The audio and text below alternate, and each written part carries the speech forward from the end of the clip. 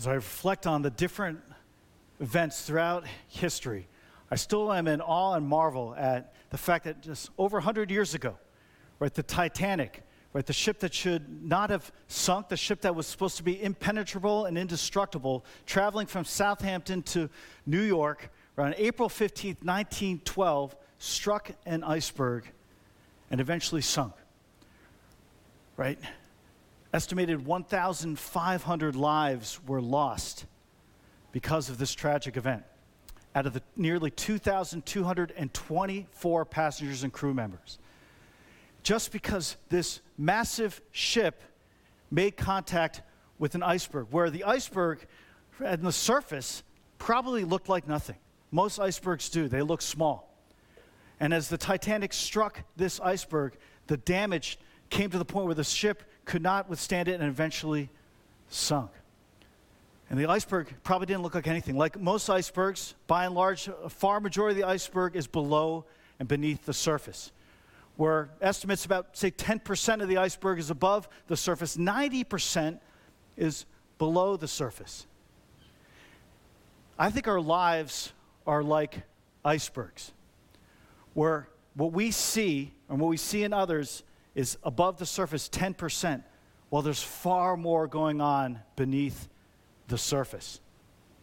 And much like our lives, as we intersect, our life stories intersect with each other, we may intersect at that level that's above the surface, that 10%. But if we're not careful, if we don't address some of the behaviors and outcomes of that top 10%, driven by what's beneath the surface, we too can shipwreck relationships, and I would even go as far as say shipwreck our lives. I know that to be the case because I've experienced it. I've experienced it in my life, where much of my life I lived an unexamined life, right? Just living from one day to the next, 1 week to the next, 1 month to the next, right? And recognizing, sure, trying to make external behaviors better, but not really understanding what was going on deep inside of me that was causing those outward behaviors, right? Jesus himself says, out of the heart, the mouth speaks. What he's saying is that what's beneath the surface eventually is going to find its way out. And so I know in my life, living an unexamined life with unprocessed emotions and feelings, that I've caused some hurt and pain in relationships. Not on purpose in many cases, but just as an outcome of my life story intersecting with someone else's life story. It's happened in my marriage. It's happened in my family. It's happened with friends. It's even happened in my church leadership. And I've had to learn the hard way to say, God, I'm going to invite you to go beneath the surface to see what's really going on. So that in doing so, as I relate to God in that manner, he then brings out greater fruit above the surface. My guess is you've had some experiences with this as well, whether in your own life, but no doubt you've seen other people's lives, those who live unexamined lives, have blind spots, and then when their life story intersects with someone else's life story and there's pain and hurt, it could shipwreck that relationship. And I would dare to say, no doubt, in this past year, with all that's been happening, the past year and a half to 2 years, a lot of that's been going on. So what are we to do? Is there any help? Well, the good news is, yes, there absolutely is help. And God doesn't leave us without help. He gives us his word, he gives us his truth, he gives us his grace. And as we continue in the sermon series called Deeper today, right, learning how to relate to God, today's topic is exploring beneath the surface. Right? Many of the principles that I'm focusing on during this sermon series are connected to Pete Scazzero's Emotionally Healthy Spirituality, this author and pastor that I've come to respect highly. And his works have deeply impacted my life, impacted my wife Lori's life, and our marriage, and so many relationships. And so today we're going to explore what it means to look beneath the surface, to explore beneath the surface.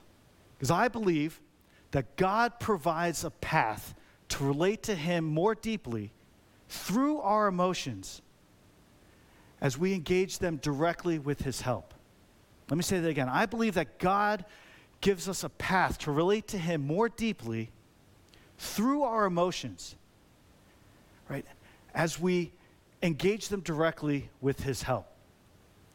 And so to do this, we're going to begin by going back to someone that we considered last week, right? Last week we considered King David, right? It was King David at a very high point last week, right? David, in terms of David and Goliath and how he resisted the pressures and the strong opinions of family members and an authority figure in King Saul, and evil and a bully in Goliath. And David was able to know God, right? And as he knew God, he knew himself better. That was last week's focus. We're going to focus on the same King David. He's not at such a high point this week.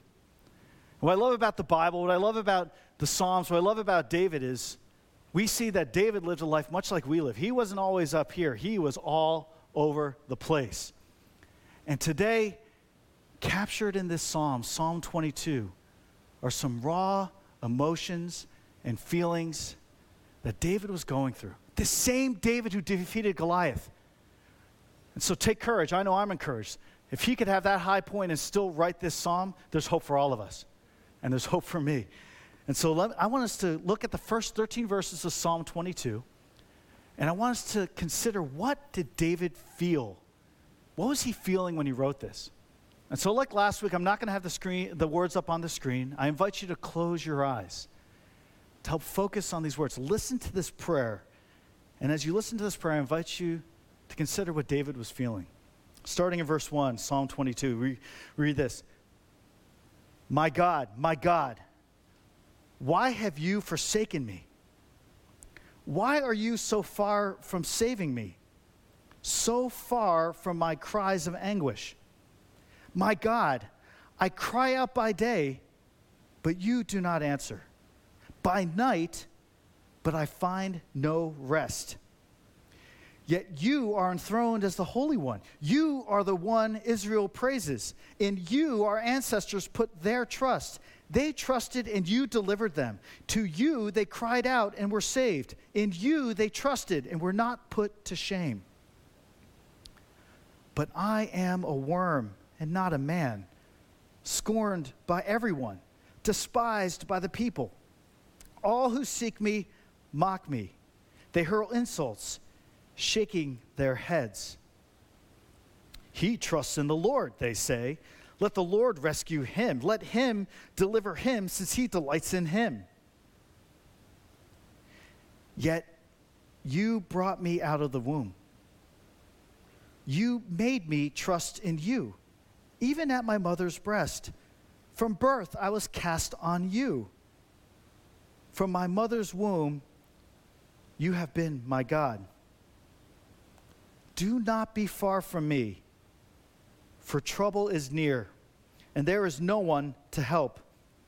Many bulls surround me. Strong bulls of Bashan encircle me. Roaring lions that tear their prey open their mouths wide against me. I want you to open your eyes.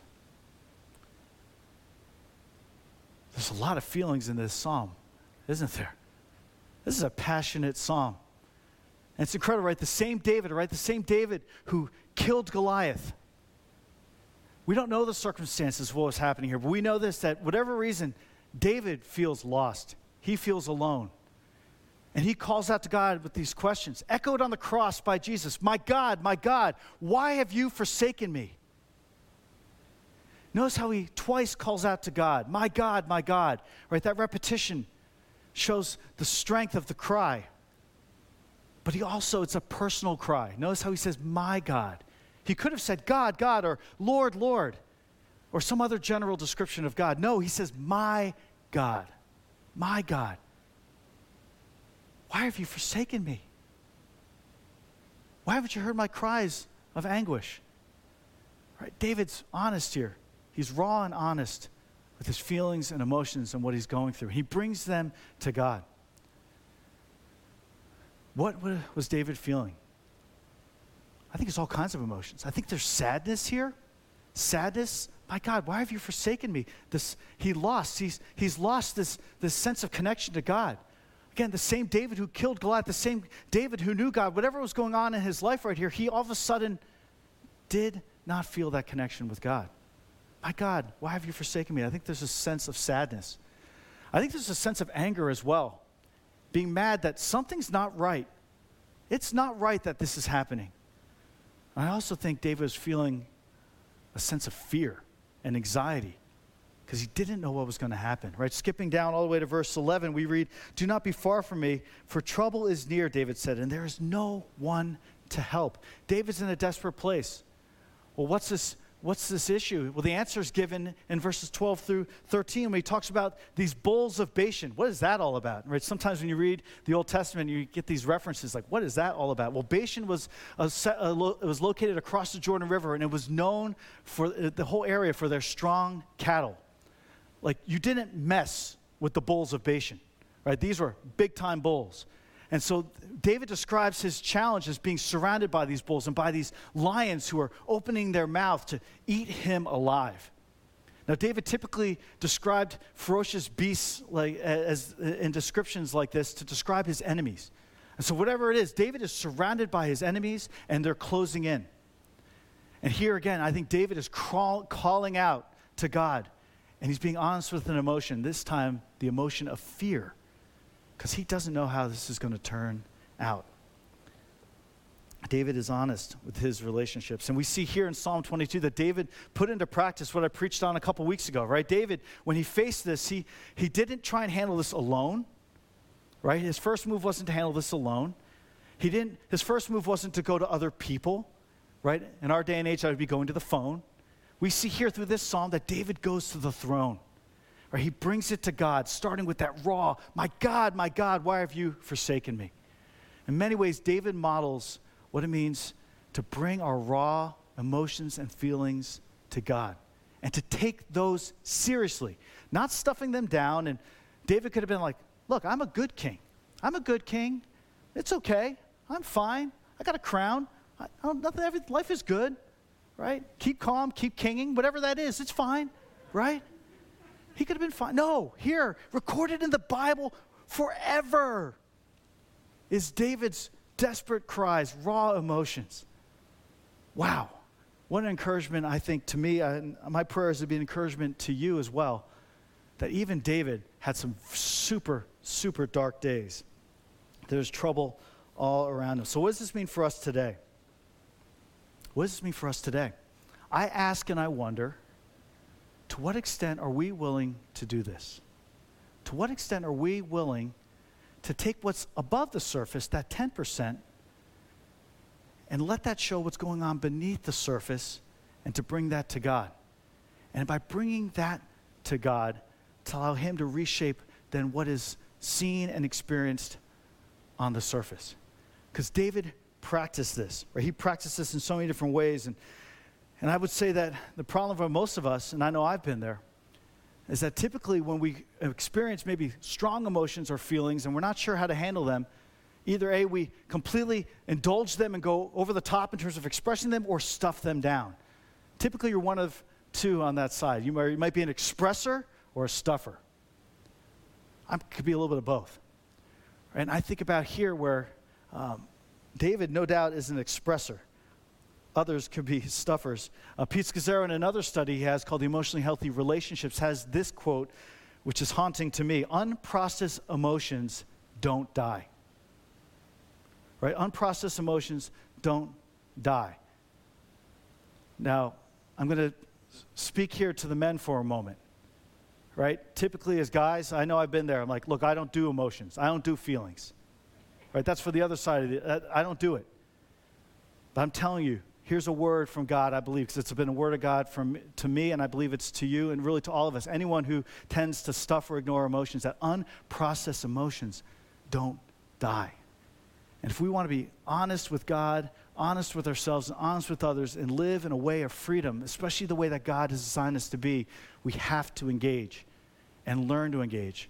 And if you've never engaged in this, it's okay. There's grace. We have to start somewhere, because unprocessed emotions don't die. Because if you stuff them down to ignore them, they're going to find a way to leak out, aren't they? Some may leak slowly, right? They may leak out in little comments or moments of sarcasm or bitterness, right? Others may leak. They may leak in other ways. It may leak, honestly, into your bodies, right, in terms of blood pressure and physical challenges.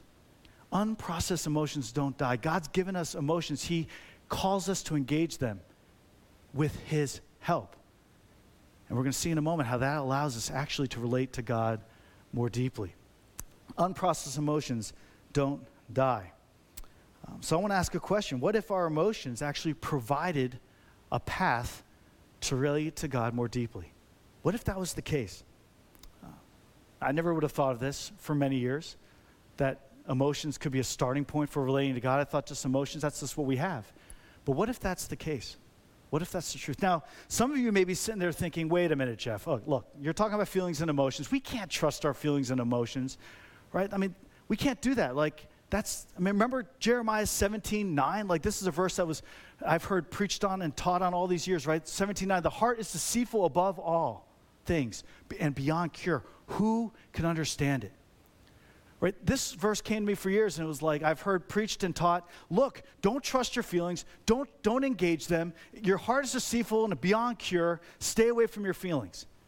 And so for me, I'm like, amen. I'm going to stuff them down. I'm not dealing with any feelings. I can't trust those feelings. But the trailing question is, no one's ever answered this. Who could understand it? Who could understand it? God could understand it. Right? The takeaway for years for me, and you could tell, maybe I'm dealing with some anger here, right? There's some bitterness.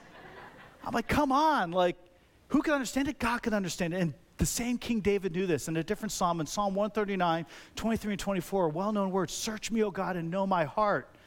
Right? Test me and know my anxious thoughts. See if there's any anxious way in me or offensive way in me, and lead me in the way everlasting. Here, the same David, in a different psalm, is inviting God, search me, God, know my heart, know beneath the surface, that 90% beneath the surface, explore beneath the surface, God, know my heart, and then lead me in the way everlasting. So we can do this with God's help.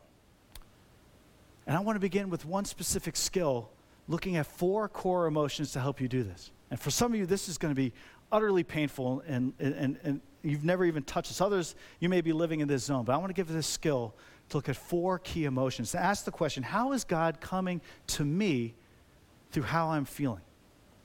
Right? And through 4 key emotions: anger, sadness, fear, and gladness. Right? Years ago, I was a chaplain, serving as a chaplain for the summer, and the person in charge said there's these four core emotions. She said, when you're mad, and you're sad, and you're glad, and you're scared. And she's like, don't overcomplicate it. I'd be like, man, I'm so frustrated. She's like, no. Frustrated is a nice, sophisticated way of saying you're angry. Get to the core, name reality, right? She said anger, sadness, fear, and gladness. And ask that question. So another way is simply to ask yourself the next question: what am I angry about? What am I sad about? What am I fearful? And with that is the sibling anxiety, right? Anxious about. And what am I glad about?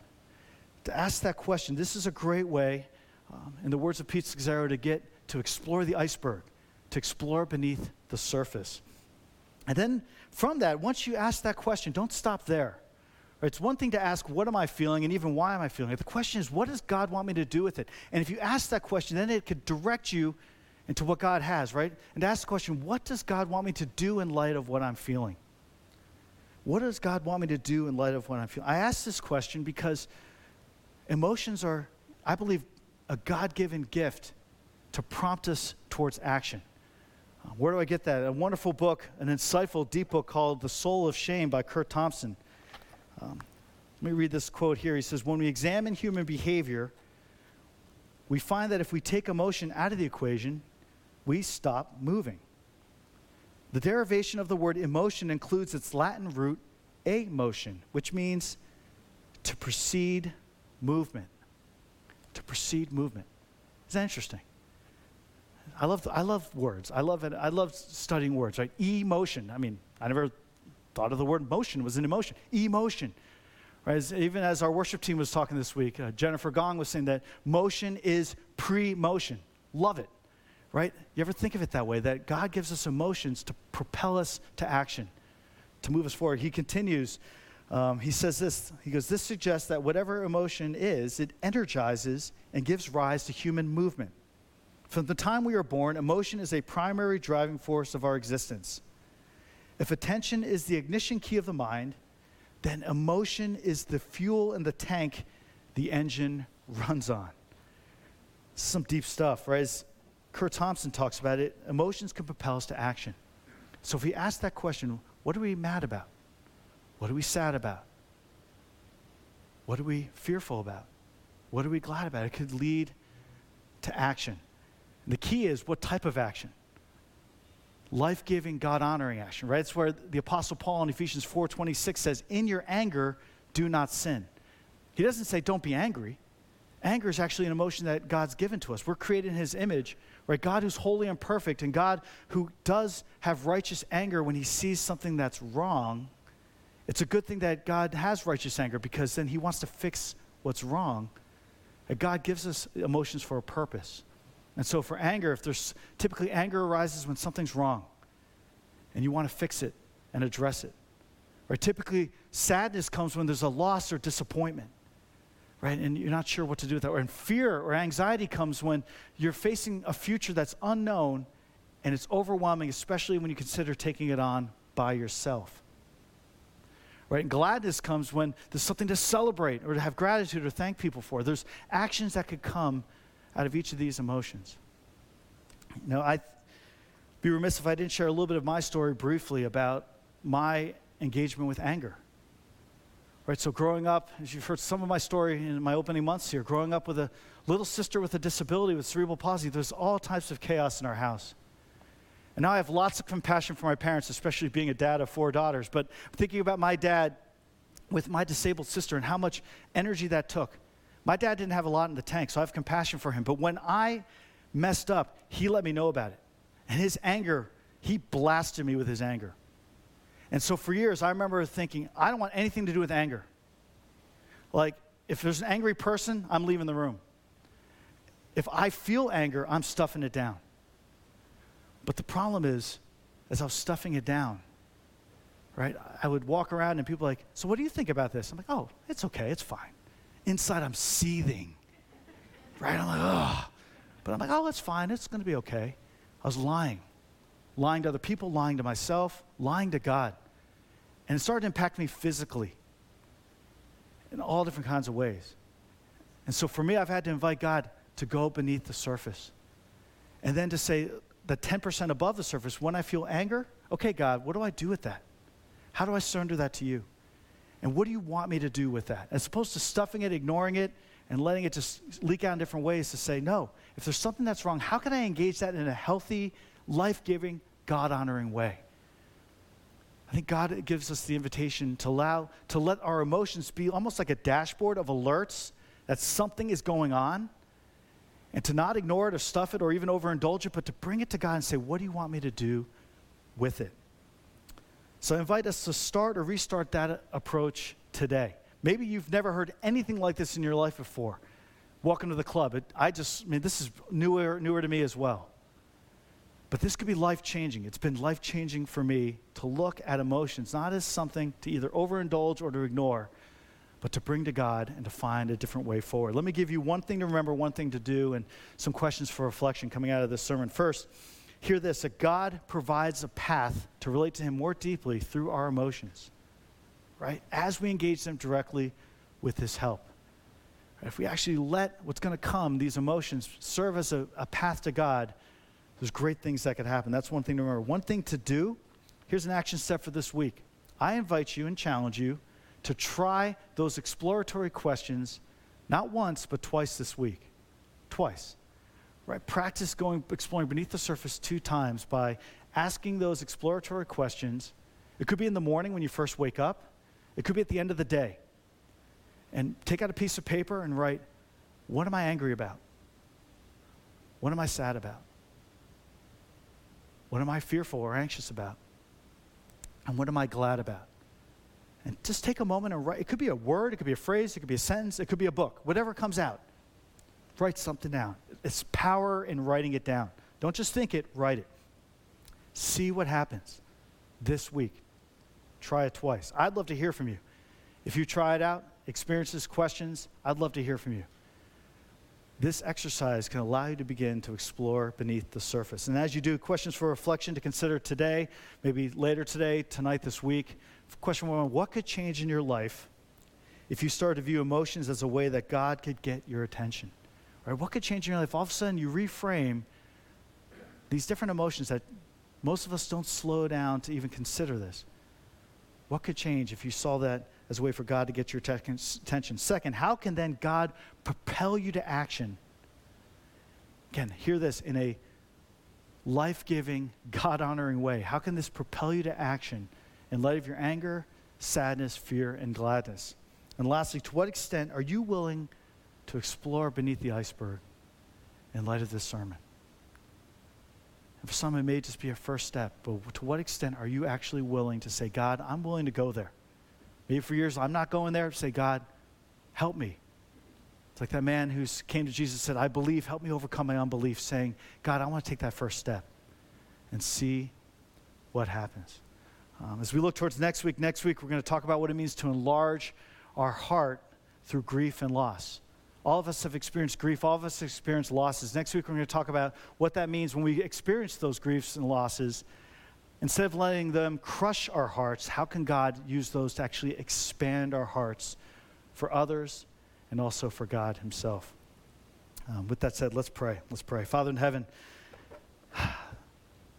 you have made us. You know us. You know us by name, God. You've given us the ability to feel. We're created in your image, and we have emotions. So, God, I pray for every person who's heard this sermon, whether in person, online, today, or sometime in the future, God, that you would open up their hearts to this possibility, that you would give them a vision for seeing emotions as a way and a pathway to connect more deeply with you.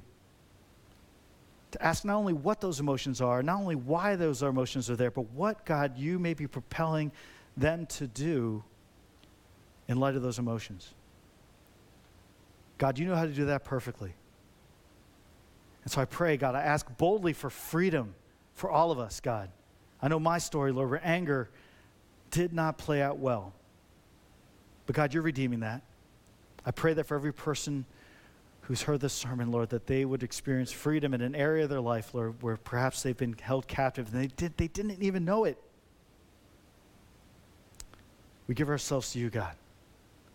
You are the great surgeon. Do spiritual surgery on our souls, on our hearts.